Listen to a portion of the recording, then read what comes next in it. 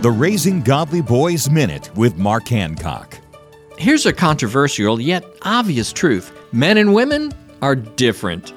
A quick look at brain science supports this fact. The connections between neurons in the male brain are more condensed than in a female brain.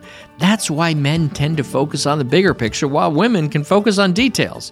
Men use more gray brain matter, which makes them task-oriented, while women use more white matter, which contributes to being more language-oriented.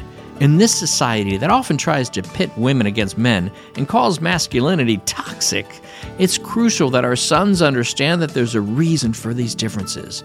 Make sure your son has a positive father figure in his life to help him understand what healthy manhood looks like.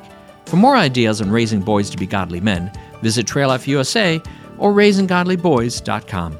Learn more at raisinggodlyboys.com.